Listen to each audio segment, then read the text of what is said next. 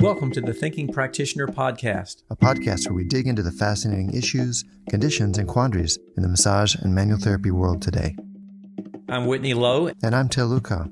Welcome to the Thinking Practitioner. The Thinking Practitioner Podcast is supported by ABMP Associated Bodywork and Massage Professionals. ABMP membership gives professional practitioners like you a package including individual liability insurance, free continuing education, and quick reference apps, online scheduling, and payments with Pocket Suite, and much more. ABMP's CE courses, podcast, and Massage and Bodywork magazine always feature expert voices and new perspectives in the profession, including Whitney Lowe and myself, Tel Luca. Thinking Practitioner listeners can save on joining ABMP at abmp.com/thinking. We are here. We're here. Ha Haha. Welcome, everybody. A special episode of this podcast, whatever channel you're listening in. I am Tel Luca. I have a special, amazing co-host with me here today, Sue Hitzmann, the creator of the Melt Method with over 3,000 instructors around the world and who knows how many hundreds of millions of followers online.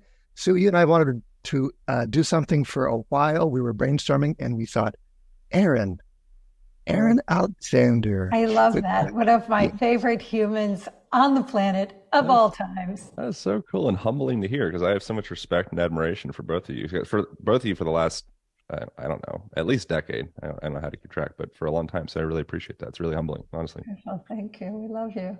Aaron, yeah, you were the host of the Align podcast. You've had amazing conversations with amazing people for a long time. Anything else you want people to know about you and what you do? Oh, I mean, we share congruencies in Rolfing. Went to the Rolf Institute. Do you go to Rolf Institute, Till? You did, yeah. Right? Yeah. And so background originally was obsessing about bodybuilding, a lot of insecurity, putting the pieces together, wildly incorrectly. That led to a lot of injury, chronic pain, just like existential dread throughout my mind and body.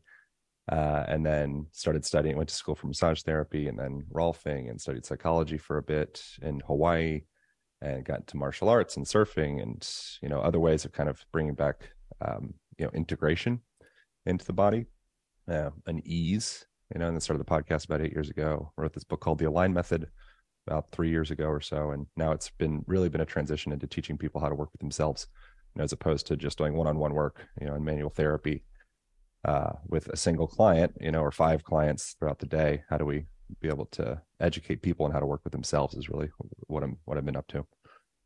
Well, that's cool. I hope we get to talk about your book. Yeah. Honestly, mostly I just wanted to hang out with you both. And you're both people I admire a lot and learn from. And there's all kinds of ways I want to unpack that and explore that with you. Sue, what do you want to say here at the onset? What do you want to toss in the ring? I don't know. I'm just so grateful to get to hang out with you two because I just know this is going to be a great conversation. And, again, mutual respect for all of the pioneering education and work and just the tenacity and the brightness of both of you guys. I think it's really inspiring. So I'm just grateful to be in the company of you. Thank you. Well, what do you say we pick Aaron's brain a little bit like we plan to do and then just see where that goes? As long as I can pick back, I'm here for that. Right on. Yeah. Can I go first? You please. Okay. So of all of my podcasts that I will listen to while doing anything, right? I now live in Florida, so I'm driving my car. So great opportunities. And Aaron, you always have great people to listen to. Like you have, I don't even know. I'd love to know 3 things. How many podcasts have you done since the inception? And I know this is going to be a hard one, but if you had to think of one podcast that you had that either was so impactful or so influential that it pops up into your mind still today, was there like one of all of your podcasts that was like really like this was probably one of my most profound or most exciting or something? I think probably the most exciting for me is someone that's like would be notable to you guys, maybe not notable to everyone. but Bruce Lipton, the Biology of the Belief, author of Biology of Belief. It was a great podcast. Not just because it was Bruce, but because he invited me out to his house in, I think it's maybe Santa Cruz or Santa something, California, and I went out there with my girlfriend at the time. We like spent the whole day with him and his wife, and he gave me a big jar of his homegrown cannabis, and we just like had like a really cool, fun, deep connection for the day. And he was someone that was really pivotal in transitioning my relationship of just exclusively like mere physicality into more of this bridge into the mind-body relationship when I was like, I think 16 or something like that. Yeah. And so that was really like a major pivotal point for me in my life. And then to be however old I was, 33 or 4 or something like that, and to get to go 20 years later and spend the day with this person that had just had such a massive effect on me, that was a big thing. And I think as far as like number of episodes we've done, I think maybe like 460 or something. I'm not really sure. We've done it for the last 8.5 years, so it's been a while. It's been like 2 4-year college educations for me is the way that I see it. Each year it's like, cool, I graduated again, and I'm on my 3rd now. I love that. Yeah, Bruce is so influential. I actually went to the Consciousness Conference earlier this year. I don't know, it popped up in my feed as all weird things, like as you're looking for things on consciousness, sure enough, Google is and Instagram is putting things in front of me. And there was a consciousness conference, and Bruce was one of the speakers. I was like, I want to go to a consciousness conference and see what's that going to be about? It was really kind of mind-blowing, just the ideas that are out there, and some of them just seem so far out there. And then you kind of learn a little bit about it, and you're like, well, I mean, these are probable ideas. This actually sounds like it makes a lot of sense, especially with Bruce's work of just, I believe it, like between the ages of 0 and 7, you're getting programmed. You're like an empty computer, and you're putting in all these programs. And then as you get older, you're still working off the programs. And when I understood that from his work and others, but he was definitely very influential in that idea, you do look at your life in a different way. You're like, wow, I can see why I'm reacting to this person, because they're triggering this thing in my past of how my dad used to do that to me. And then instead of reacting, I just kind of like watch it move by. And my ability now to consciously change that situation for the better is brilliant because of that type of work. I love that, Bruce. I love that interview that you did with him too. He's really fantastic. Yeah. I just was reading about Galileo and the heliocentric model of, that like everything's revolving around the earth. And I think that's an interesting thing of how, for a long while, that was the common perspective of the church, and that was like, if you went against that concept or idea, you were considered a heretic. Exactly. You'd be, all of his books were burnt. He was put into house arrest for the last 9 remaining years of his life. And then he died in, I think, 1642. So that was like our great grandparents. Like, that wasn't a long time ago. That exactly. It was illegal to think. Question the existing belief system. Yeah, he burned at the stake. And he was tortured. Yeah, he was tortured for the sake of his soul to try to get him to recant some of these things he was saying. And at least the way I understand the story, he for a long time, he said, no, listen, I just got to go with what I observe. I just got to stick with that. Right. This is science. And so that's not to say that one ought believe everything that sounds like lunacy, which lunacy is like of the moon. But it's to be open to varying perspectives. And I personally, my ears perk up more when there actually is suppression of information, and so when people are put under house arrest and it is illegal to say or think a thing, I'm like, hold on, I see a pattern. I'm going over to their house. Wait. I'm not saying they're house arrest with that person. Why are they being suppressed? If it's a stupid idea, why don't we let it go? There's something here that I want to jump on. That is what you maybe underneath that is this idea of openness to experience, or openness to different ideas, or openness to ideas that are out of the norm. Yeah. Well, the world is still not really ready for that. And then again, I think that there's a lot of that though going on right now in different genres and different things, like the whole, what's your pronoun and things like that. And these ways of trying to understand one another. But I think that by doing these things can actually separate us more instead of really creating something that is all inclusive as humans, and to try to find more compassion and to understand one another more and to have more open conversations. But I think, and Aaron said it a second ago, Galileo wasn't really all that long ago, right? Oh. That we were doing that then, but that stuff still happens now. I mean, you see it happening all over the place. And when you write a book, you kind of get that, where people are like, if you write something that's a little off from what other people say, you get shamed and ridiculed and beaten down. But it's how you react to it that I think really counts, right? It's our reactions to the world that are what are going to create either calmness or craziness. Tipping my drink to that. Yeah. Yep. And then, I mean, so that's okay. So whatever that is, like 300-400 years ago, that still seems kind of long for a while. You look at the Khmer Rouge in Cambodia, and I think Pol Pot was the name of the dictator, if I remember correctly. I was just out there. It was like 10 years ago. So I'm not super savvy on the information at this point, but I think that was like 60 years ago or 50 years ago. We have to look up exactly how long ago that was. But again, it was a murdering of the intellectuals. Like that if you think too much, like, we got to get you out because we got these new ideas here, and we have an agenda. I'm not even making this. Well, I think it seems like I'm instigating some type of political dialogue, but that's not my intention. I'm more suggesting this just more for like freedom of thought and also compassion for other people's perspectives. Okay. And this could tie back to the body of integration. Yeah. Okay. We can go to the body, but I got a question for you too. Yeah. How do you, Aaron, and then I want to hear from you too, Sue, how do you each know when your openness might be going too far? Because you're both really open people that are willing to be surprised. That's beautiful. I want to celebrate that. And I want to spend most of our conversation there if we can. And yet around that is some sort of line that says, okay, wait a minute. I don't know. Maybe it's that kind of paradox between wonder and skepticism or something like that. Yeah. So how do you personally know when that needle is tripping for you? Sue? Oh, you want me to go first? You're a lady, Sue.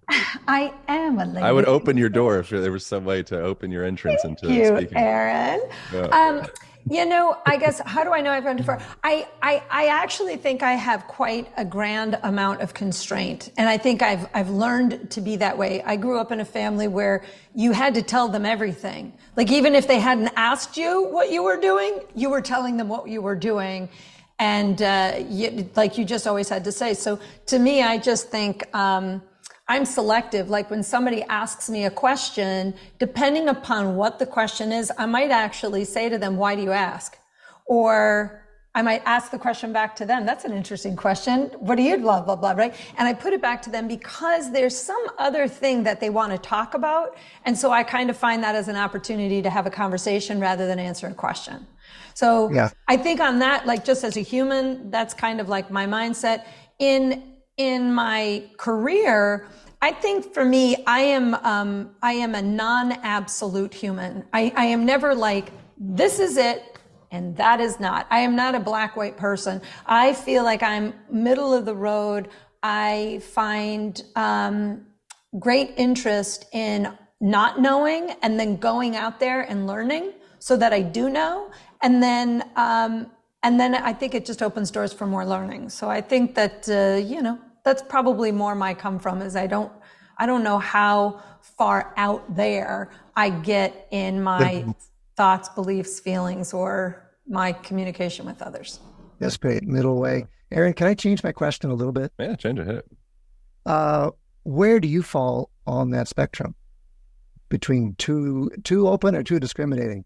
My background would be too discriminating, and which comes from a place of, I think, some level of insecurity of feeling like I could be perceived as too open.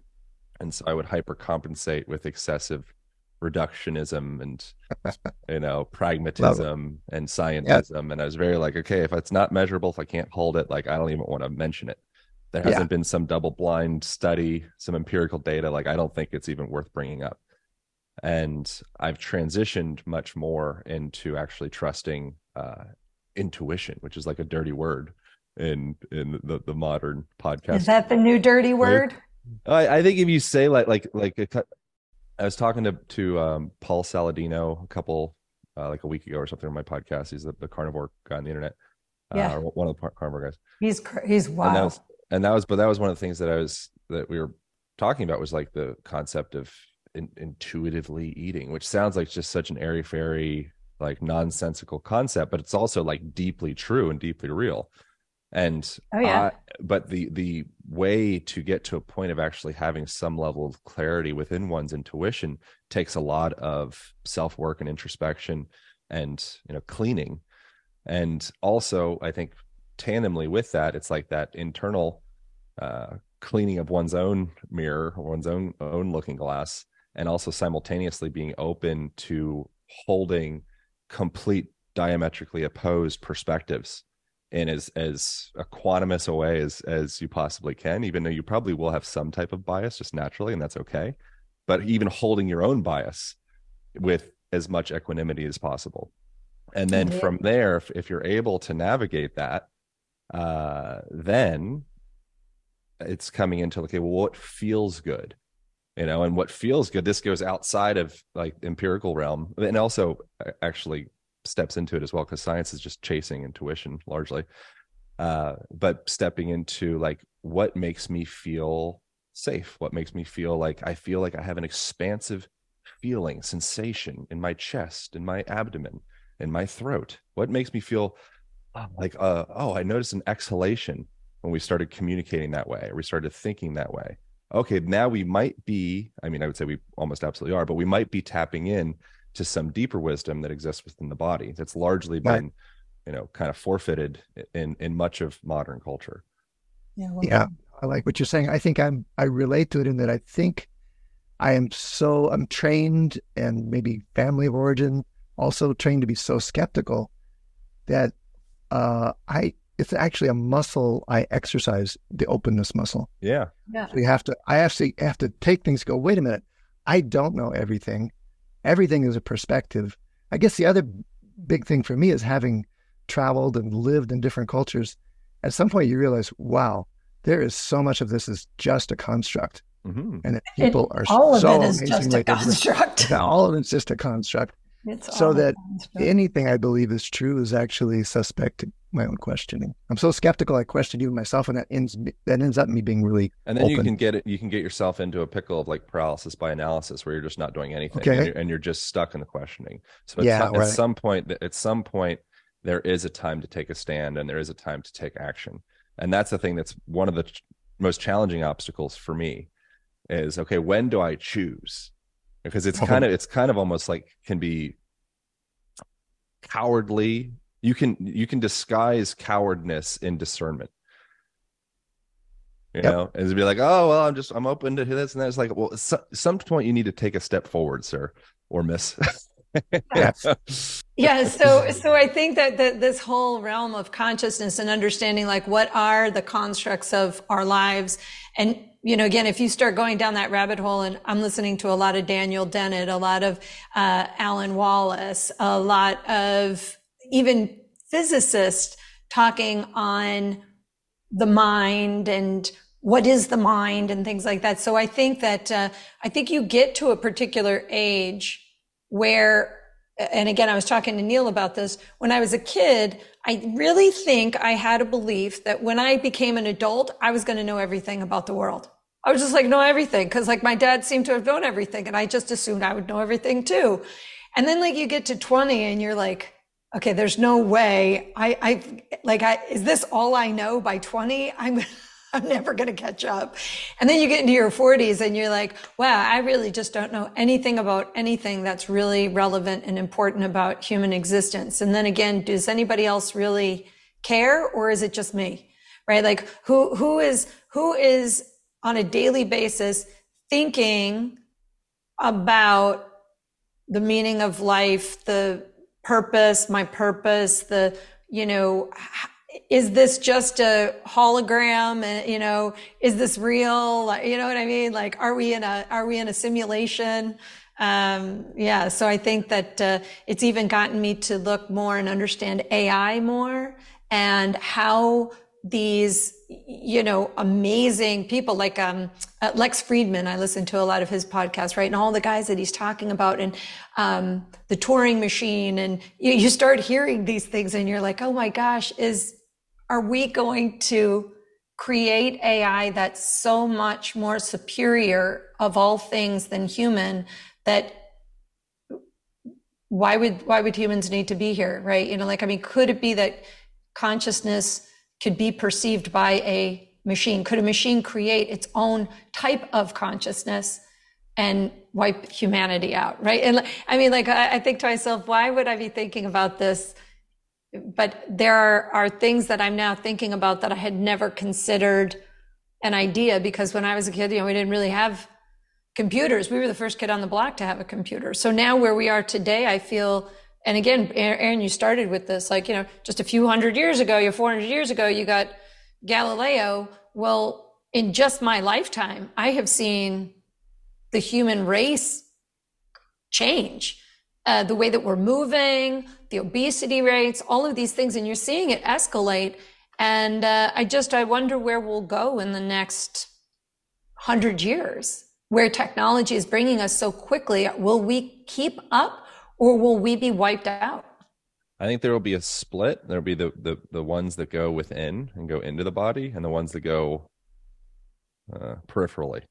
Yeah. And I feel like I don't personally feel as though the technological age is going to go as linear or even exponential as I think it's easy to perceive it to do so, based off of just like the math of it, because that it neglects like the biological human part.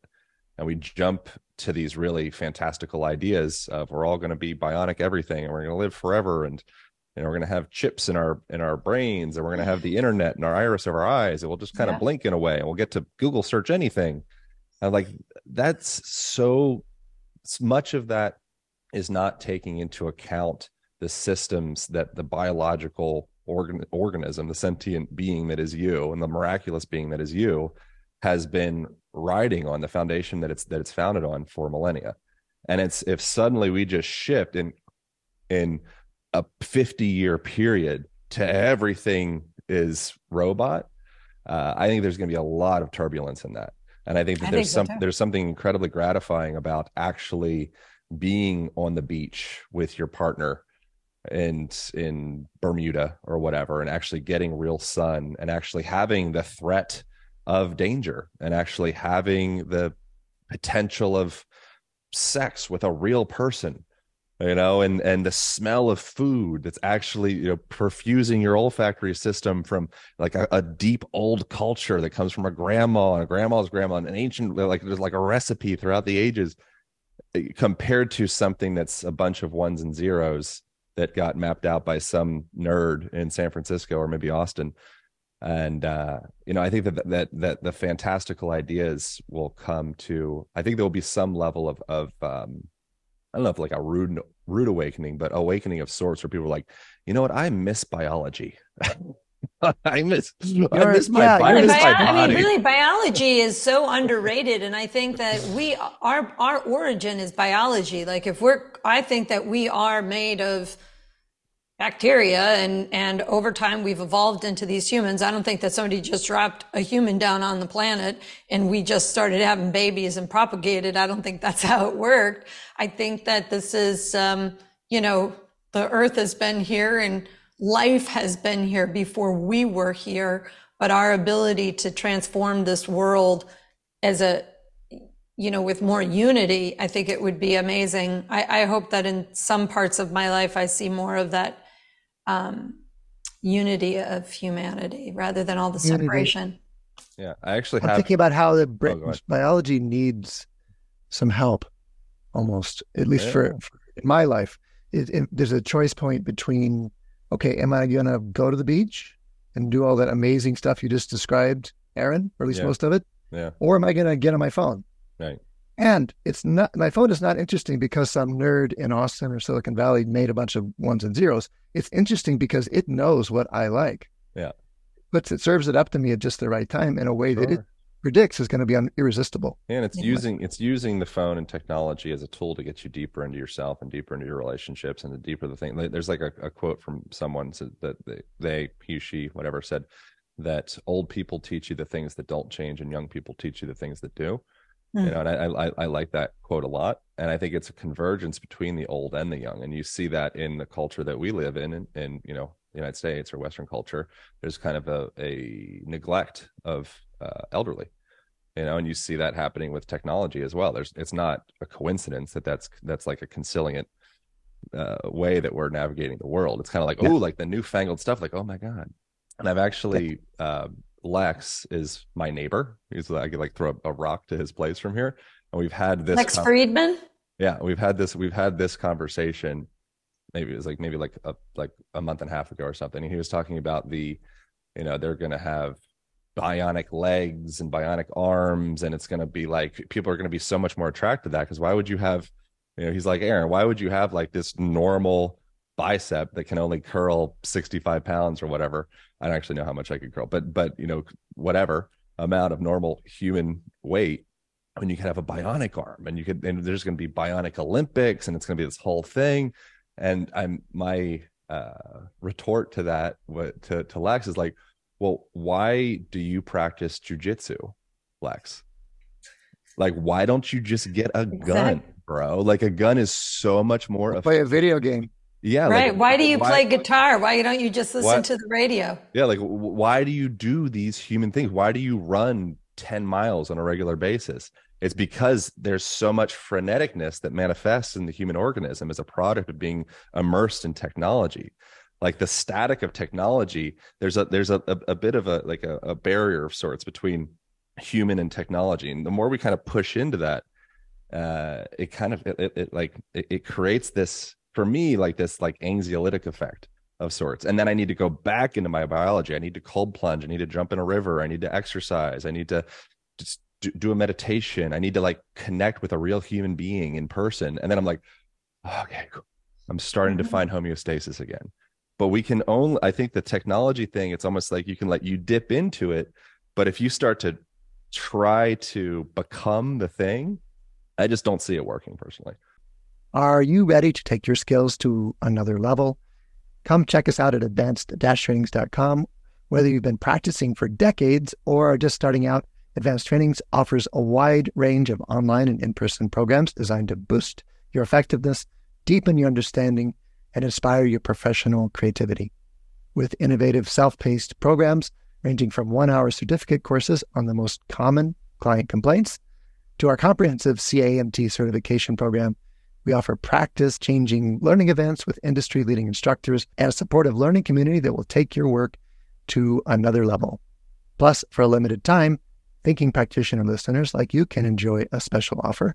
Sign up today at advanced-trainings.com and get a free month of our amazing AT subscription. Explore extensive library of courses, cancel anytime, and keep your credits, all from just $20 a month, with the first month free for TTP listeners like you. Enter Thinking Subscriber at checkout for this limited time offer at advanced-trainings.com. Thank you. The thing I worry about, though, is with young kids today, I can't remember who, again, I had so many conversations with so many people these days where they were talking about kids who are using the 3D goggles, that there's an increased chance of depression because they're spending so much time in goggles that when they take it off, they're like, I don't want to be in this world. I like being in this one. And so because their minds are young, it's actually altering their neural correlates where they start associating the 3D world with the human 4D world. And I think that's also why like these kids walk into a room and shoot people, because they're shooting people all of the time. And there's who cares? They shoot somebody. It's like they do that all the time in their games. So I think that's where I worry about the technology and how we're giving it to kids Do we bring our kids out? Do kids still hug trees? You know, are they still in the grass? Are they going to the beach, right? Are they experiencing nature, or are they spending more and more times in front of a fake world that's in front of them that, and again, you know, like Lex and all these other guys are always talking about, you know, like, this is my vision and maybe this is really all it is, right? Like, all that's existing is what's in front of me. Right? Even if I close my eyes, I can see what's in front of me. But with my eyes closed, if you asked me to see what's behind me, I wouldn't know either. Right? So I don't know. I think that's my perplexing aspect. I mean, that hits me in the gut in a way. I've got to say that what's happening with kids, and as a parent, those were the biggest battles we had. Me and my kid as he was growing up. He's grown now, and it really was those moments. I could see him stepping out of the device and going, "I don't like this out here." Oh, really? I could see that. Oh yeah, I could see that in it. Wow. And you know, he's such a clever guy that our battles were about me trying to regulate that for him at the time that I didn't think he could regulate it himself. It didn't look to me like he could regulate it himself. But he was so ingenious that he found, you know, he found like the bolt cutters to clip the lock off of the router lock, or he found, like, he looked up how to do a brute force attack on the password to get into the router so that he could get back into that world. It was scary as hell. And like I said, it hits me right in the gut now. But now, as an adult, it's pretty cool to see the relationship he and his friends, I'm not saying all people, it's also, I think it's a struggle for all of us too, he has with technology, where he's like so minimally interested in, say, social media or things of that nature, or his phone. He spends so much time making things and doing things. And what he makes are amazing technological devices. He's a drone guy. Yeah. And an amazing drone guy for that. Yeah. Amazing. Yeah. Oh, that's right. You know him. That's right. Yeah. You know him. Yeah. Ansel is amazing. I was listening to a thing. I don't know who was saying this, but it was around how to incentivize people to want to make better decisions, to be supportive for their ecosystem and the planet and themselves and all that. And that, you know, the common theme is kind of like the Catholic fire and brimstone. We're all going to die. We only have 50 more crop cycles left, and the ice caps are melting, and we're going down.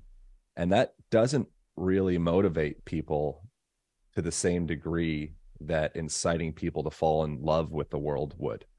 Yeah. You know, behavior change. We don't change behavior through guilting people, shaming people. Yeah. And so if someone's in, like, probably the reason that your son or someone's son is in that place that may or may not be, you know, setting themselves up to have, just say, for, like, you know, without going into too depth, like kind of taking their body into a more homeostatic state, would probably be perhaps some form of escapism from this world that they're not really actually deeply in love with. And they're not wrong for not catching fire with being like, man, I love exercising in the sun. I love it. I love the feeling in my body, you know, or I love connecting with other people. I love being challenged. You know, I love being kind of like, ooh, a little scared, a little anxious, and overcoming that. You know, like I've learned through exposure therapy of various different sorts, or just exposure training, slow step by step, that, like, wow, the reward on the other side of that exposure feels so good. I want more exposure. And so a lot of the reason that a person, young or old, might be, quote unquote, escaping into their phone or their TV or whatever, there could be some kernel of, like, shame or avoidance within there. And if our tactic is telling them why that's so bad for them, that doesn't mean anything.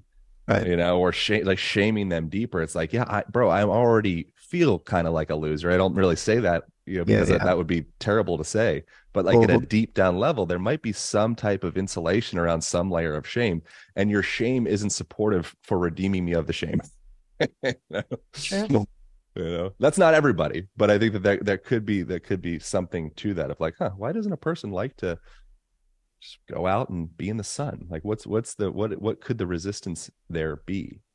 You know, and so I think it's like how do we incite people to fall in love with nature, and fall in love with their bodies, and fall in love with their intuition, the human experience. Yeah. I mean, it's a privilege. It's a gift to be in a body, I think, you know, otherwise you're just part of the ether spinning around into the energy of whatever it is we've come from, I believe. And, to come into physical form and have an experience, I think even for the bad shit that happens, it's a great learning of humility and grace and gratitude. And I think my biggest lesson is just that hate is not the opposite of love. Fear to me is the opposite of love, because when you act in a state of love, things flow just like love does. It just flows. But you act in a state of fear. You think you're losing something. Something's being taken from you. You're scared that you don't know enough, whatever. If you act in a state of fear, I think you fuck things up. Yeah. And can you really fuck anything up? It's getting into like right, wrong, bad, good. Right, but or the circumstance to which one is in may actually, you might actually react in a way when you're acting in a state of fear that makes things worse. You're now fighting for your life. You're fighting for someone else's life. You're fighting for what's right, and then that is a fight, and that's not very loving. And I think we make a mistake of that. And that's a learning. If you do it once, you might not want to do that again. Like you might actually, like I say, have somebody saying something to you. You're having a reaction all inside your mind, like an Ally McBeal thing where you want to punch them right in the throat, but then you don't. And instead you ask a question or you say something, and it completely diffuses the need to react in a violent way. Yeah. But then sometimes making things worse is exactly what a person needs to signal change. So if you were always in prevention of, say, like forest fires, for example, and you're like, oh, like put out the fires, you could hypothetically be setting yourself up for some like cataclysmic disaster, and so if we're in fighting and resistance and of anything that could be perceived from our moralistic judgment as good or bad, it's like all you got to do is like I've felt pretty devastated around certain things in my life, and after the fact I look back and like that thing that I would do everything that I possibly could to push away was in fact the thing that actually brought me into a place of being able to change. So I agree with everything you're saying, and also I think there could be a place for things being quote unquote bad and quote unquote no bad. Exactly right. They're learning curves, right? Yeah, I get it. If I can, I want to get specific to or personal even, because I see you both as people who bring your personal seeking and processes into your public work. For sure, that's something I admire about both of you. Mm-hmm. I think you were talking about some really important things, but maybe in general terms. Is there a place where do you get challenged? Where do you get challenged to do this embodiment piece? Because you're both amazing body people too. Where do you get challenged there, and how do you work with it, and where do you fail, and where do you feed? I get challenged all kinds of ways. I get challenged in a lot of comparison. That would be a big thing, and that's the thing. That's like the balance of exposure to the internet is you get to be inspired by the quote unquote best in the world, all the things, and you also have the availability to run this perpetual comparison game. And so that's the thing that I have to be able to navigate within myself. And the thing that is the most supportive within that, it's kind of like comparison could be a comparable relationship to like technology, like absorbing yourself in technology, absorbing yourself in anything other than rooting in the things that truly matter, like the invisible things that will always be there, like the free stuff that makes you feel like that deep kind of visceral way. Reinvesting bandwidth into that. And sometimes in my life, so comparison in terms of what your bicep size or your audience size, or where does the my thing would be more, I feel pretty confident in physicality. I can be, my main comparison would probably be like audience, career, business, book sales, program sales, stuff like that. And I can also simultaneously acknowledge, one, just how grateful I am and how just absurdly, I think, I don't know if luck is the appropriate word, but I'm just like, wow, I have that as well. Where I'm just like, oh my God, like this is so unbelievable how much I have to be grateful for. Yeah. And then also there is the other train running simultaneously of like, well, what about them? And so I think that something that I notice, I just got back I was traveling for a couple of weeks. I went to a bunch of different countries in Europe and went to Egypt for a little bit. And during that time, something that I notice is, and you guys have all noticed this, anybody listening has noticed this, I think there's a direct correlation of the actual joy that a person experiences to the amount of time they spend on social media and like comparing themselves to other people or sharing about, oh my God, I'm so awesome. Well, and so that's something that I find is like an available tool, is like a person, when we have such a plethora of availability of things that don't really like satiate our souls, whatever that means to an individual. They don't make us feel good at like a deep visceral level. It's like junk food for the junk soul. Food. That sounds like it. Yep. Yeah. When there's so much of that, you really need to have, if you want to feel better, it's up to you. There's no judgment. Like, feel however a person chooses, and maybe the way that you're feeling right now is exactly perfect to arrive you at the place that you'll be in 1 year, 5 years, 10 years. Who am I or anybody else to say? Like, you're perfect the way that you are. I'm perfect the way that I am. And if I do want to make a discerning effort to create change from where I'm at, I'm like, you know what, the way I feel right now, like, is not good. Like, I know that I can feel better. There's a better version of myself in here. It's actually, I think writing out the things that make you feel better, like actually creating a list of like, what makes me feel good? Because I might not know what makes me feel good. I might just be kind of every day just throwing shit at the wall and seeing what happens. I don't have any plan or organization around the way that I execute my day. And so I think outlining that, like, who makes me feel good? When I hang out with Lisa, there's something about her. There's no judgment. I don't actually know Lisa, but there's no judgment. They're very like loving. They see the best in me. Like, okay, like more Lisa when I'm outside in nature, when I'm taking a hike, when I'm exercising, and so I think that could be a supportive thing to make it be, of value to other people as well. You're talking about consciously cataloging the resources, the things that make you feel good. Yeah, you do that with your business. Yeah, you do that with your finances. It's like the Peter Drucker quote, what gets measured gets managed. So like, what if we're in, what folks on the internet say is like a mental health epidemic, and people, like, statistically, there's a trend going upward towards, from what I read, suicidal ideation and usage of anxiety medication and depression medication and, obesity and diabetes. Like, there's a lot, statistically speaking, the trend of the herd, it seems like it's going in kind of a funny direction.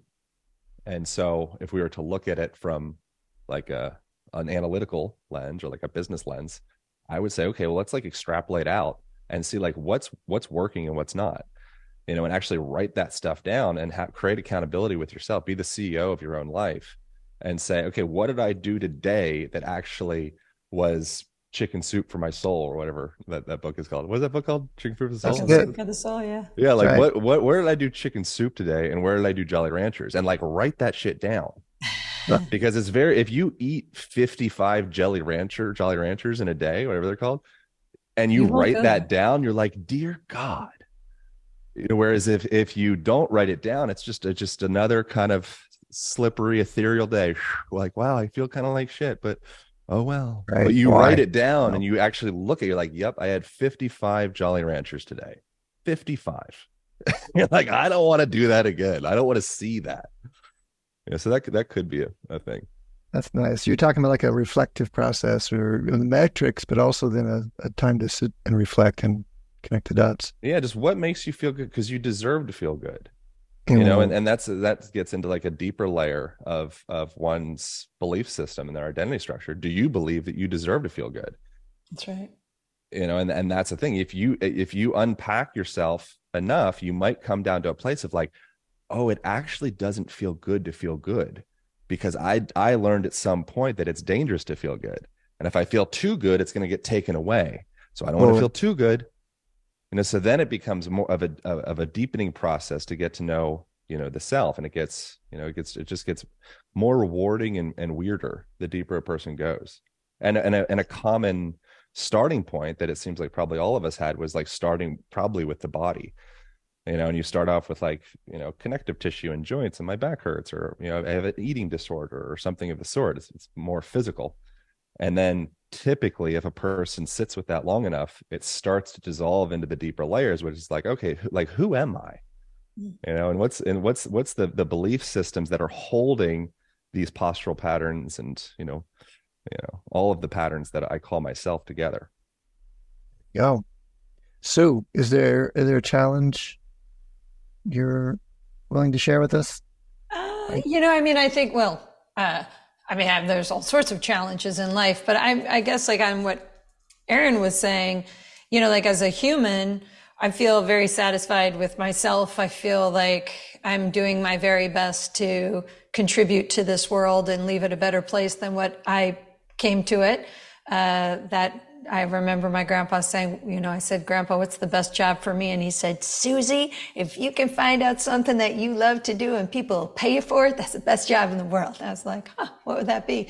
So I feel very privileged that I've been able to come into people's lives and help them transform from the education I've had and from the experiences I've had.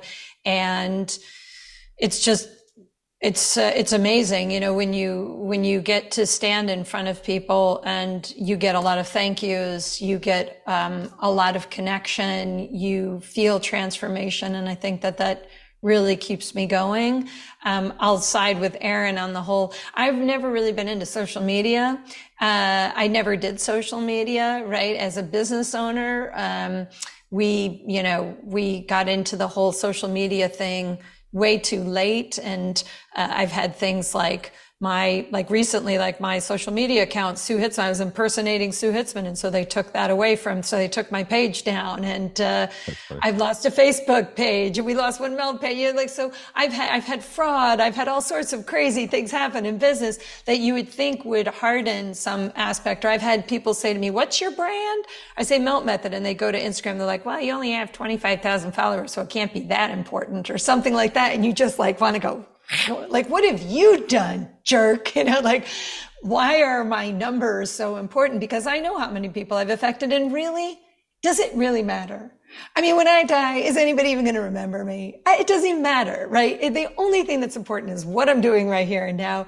And the rest of it, I just let my team deal with. And I finally have a team helping me who say, we can help more people. You could reach more people. I'm like, help me to do that. I don't know how to do hashtag awesomeness or whatever it is, that make people look at your post. I just don't even understand any of that. And I would rather spend 10 minutes with real people than 5 seconds on social media. So I do social media to reach people, to impact people's lives, to wake people up, because in doing that, I think it makes me fulfill a purpose that I just innately believe is why I get the opportunity to be a human being. So, and then thank you for that. No. And then on the other hand, I don't know anybody else who uses social media in the way you do to bare your soul to us and to share what's going on for you on the personal level in a way that's both very personal, but really universal. Well, that was on my personal, you're talking about on my personal Facebook page when Chris died. That was, the whole thing was just so outrageously what is happening? How could this be happening? And I'm a writer, right? I write in a journal every day. I meditate. And then I come out of that. I sit, I do some breath work, and then I write for half an hour. And sometimes it's just a bunch of muck. It's just weird. But every once in a while, there are things that I will write that are so from my heart and my soul. I almost feel like I'm channeling some message that when I read it back, it affects me so deeply. I would put excerpts of my journal on Facebook. And it was one of the things that helped me get through the darkest days of of loss. It was definitely the thing that helped me. I had launched Anatomical Gangster, which was this podcast that I've never really gotten to do, but have all of these. I'm actually going to put them all up on YouTube on the Anatomical Gangster. I'm going to just put them up there. I got to speak to all of the mentors and educators that have helped me get through life and have just helped me. And in that, they all came and I said, I want to have these conversations and just talk about whatever. And it just helped. I think that it really did. It helped me to change my perspective, to find compassion for his family, to find compassion for our situation, and to this being your husband who died. Right. Yeah. So that was like, I think that's hopefully the hardest thing I'll ever have to endure in a lifetime. But for sure, by far and away, that has forever changed me. Just like when my dad died, you can't get around death and not think that that's going to change you. But I feel like a better person because of it. So back to what Aaron had said before, sometimes shitty things have to happen because it's kind of like, they say a lotus flower needs the mud.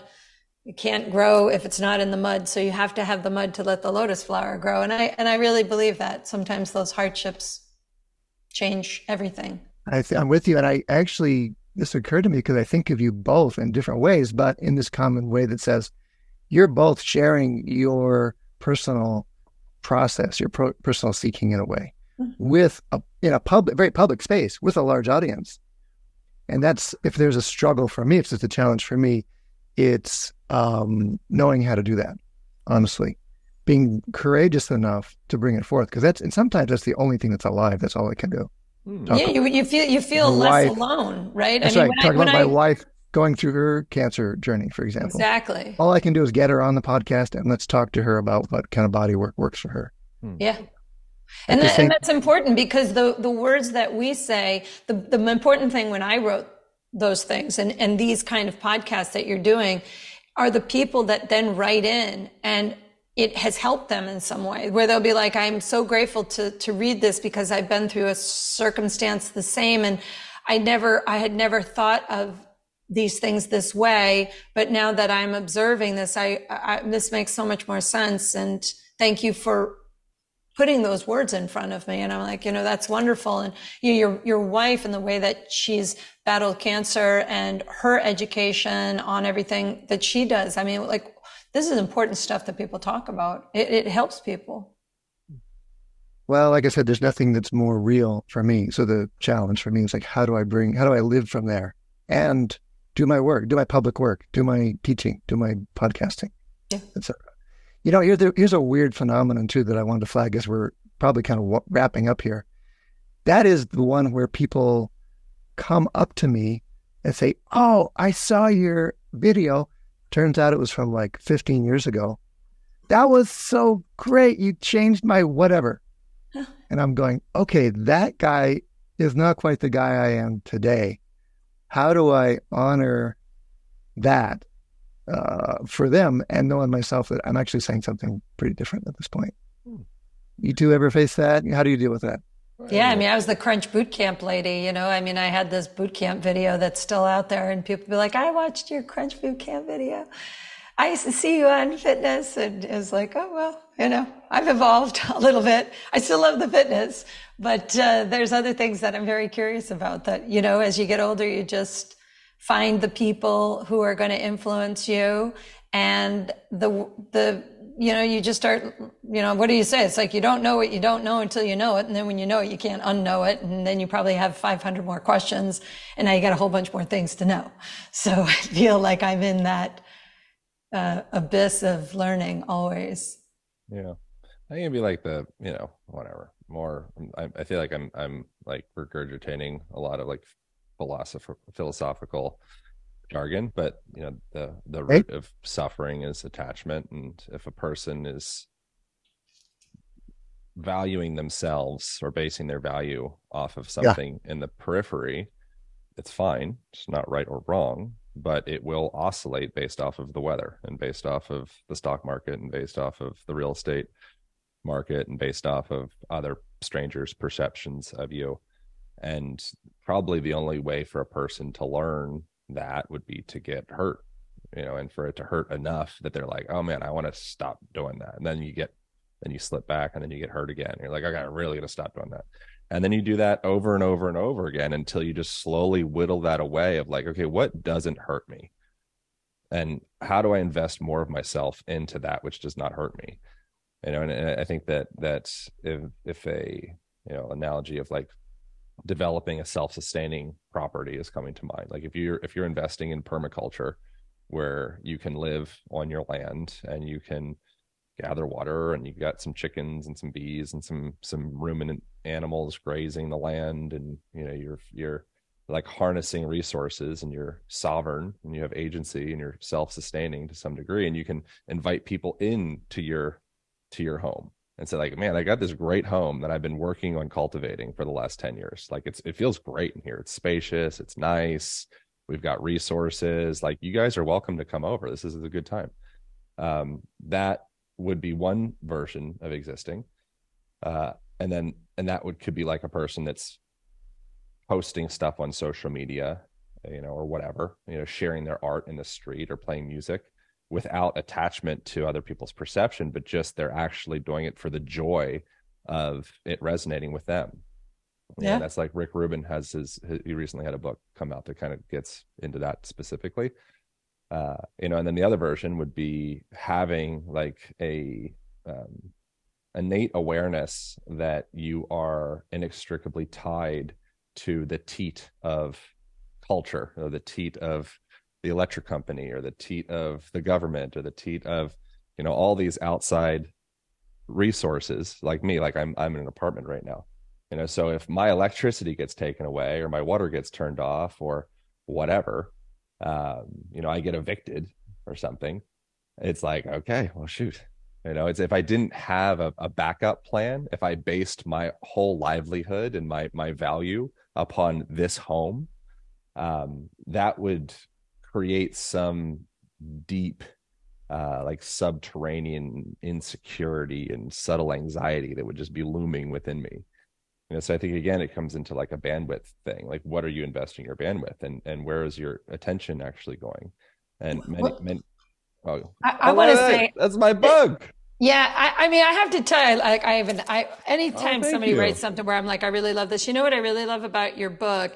And I don't think that if you just saw the Align method, because again, your tagline is a modern movement guide for a stronger body, sharper mind, and stress-proof life. And it really is. I mean, I love that, like he quotes Hippocrates and all sorts of stuff. And there's all sorts of stuff. You talk about trauma and stress and sleep and how being grateful is important. And then there's movement. This new one has exercises in it, even breath work. It's really a great book. I mean, I really feel like you put a lot of yourself into a book, and it's a lot of information, but it's useful for anybody. So I think that it's a great, I thought it was a great book. I really appreciate you saying that. And the goal is for it to be really digestible and simple, because I'm not, I'm not like especially smart, I'm decent at connecting ideas, I think is like a virtue of mine. But when things are too complex, I'm kind of like, I check out. Yeah. And so with creating a book, my intention was to make it kind of like whatever that Einstein quote is, if you can't describe it to a second grader or a first grader, like, you don't know it well enough yourself. You probably don't actually understand it. So the function of the book is really to be written in such a way that you could sit down on the toilet, maybe you have a squatty potty, so you're elongating your rectum, and allowing yourself to have a healthy defecation, avoiding hemorrhoids and things of the sort. We write about that in the book. But you'd be able to open up any page and within 6 sentences gather something that's actionable, and maybe there's a little humor in there as well. And it was just very easy to digest, and that was the main intention of it. So I so greatly appreciate you enjoying. I think you nailed it. I really do. I think it's a great book. We'll put a link to it in the show notes, of course. Thanks. Well, listen, it's been a great conversation. What do you want to leave us with? What's exciting in your pipeline? What are your closing thoughts? What do you want to say on the way out? Oh man, I'm just so grateful to get to connect with you guys. Like I said, I've studied both of you guys pretty extensively and fused a lot of my perspectives are a product of sitting on the shoulders of not just YouTube, but like lots of people, but you fall into those categories. So it's such an honor to get to connect with you in this way. And it really is like super humbling. I'm like, when you asked me to record, I was like, oh boy, what am I going to contribute to them? To get to have the opportunity to get to share is like it's a very cool thing. So I appreciate that. And we have, we have like if it was something that I would be promoting of mine, I mean, the book is a fine thing. The podcast is, if you're into podcasts, obviously you are, that'd be a fine thing. And then we have the first week of the 6-week Align Method program, which is like the digital version of the book that goes into how exactly, very specifically, in a very digestible way, to mobilize really all the major joints throughout the body and finding like joint neutrality, balance throughout the system. A lot of breathing dynamics and, like gait, locomotion stuff, teaching a person just how to inhabit themselves with greater ease. The first week of that is free, and that is at alignpodcast.com/AMP, stands for Align Method Program. And I think that would be it. I just really appreciate you guys sharing time with me. It's such a pleasure to get to connect in this way. Likewise. Yeah. Well, again, we'll link that in the show notes. How about you, Sue? Well, we're always doing all sorts of things with Melt, but in the fall, in the end of October, beginning of November, we have just a couple of spots left, but we're doing a retreat at Costa Rica. And I'm hoping to also have my friend Mark McDonald involved in this with his nutrition. And it's kind of like the 100 days before the actual event. We're going to have a private Facebook page with like 100 tips over the 100 days, trying to make a 1% change out of 100 days until you get to 100% change, kind of an idea. So we're going to be doing that.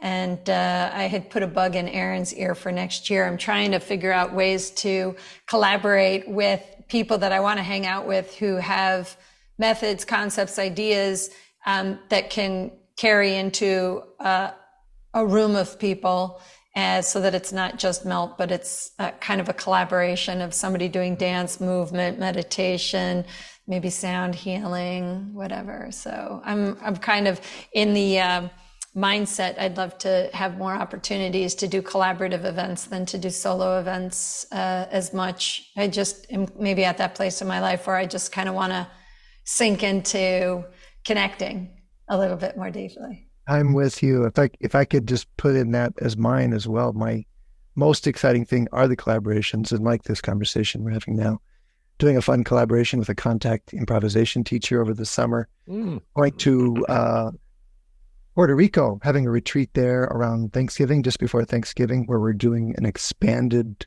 timeless version of what we usually cram into just a little bit of time. So we're going to stretch it out on the beach in Puerto Rico. Yeah. And then walking a good section of the Camino de Santiago over the Pyrenees with Robert Schleip and a bunch of other fascial teachers next May. So come join us for like a walking workshop on the hoof. I'll do it. It's going to be awesome. I love that. Anyway, thank you. Oh, Sue, thanks for joining today as my special co-host, and then Eric, my special guest. Thank you guys so much. I appreciate you both. Thanks, guys. Oh, it's mutual. See you later. All right, see you. Books of Discovery has been part of massage therapy education for over 20 years.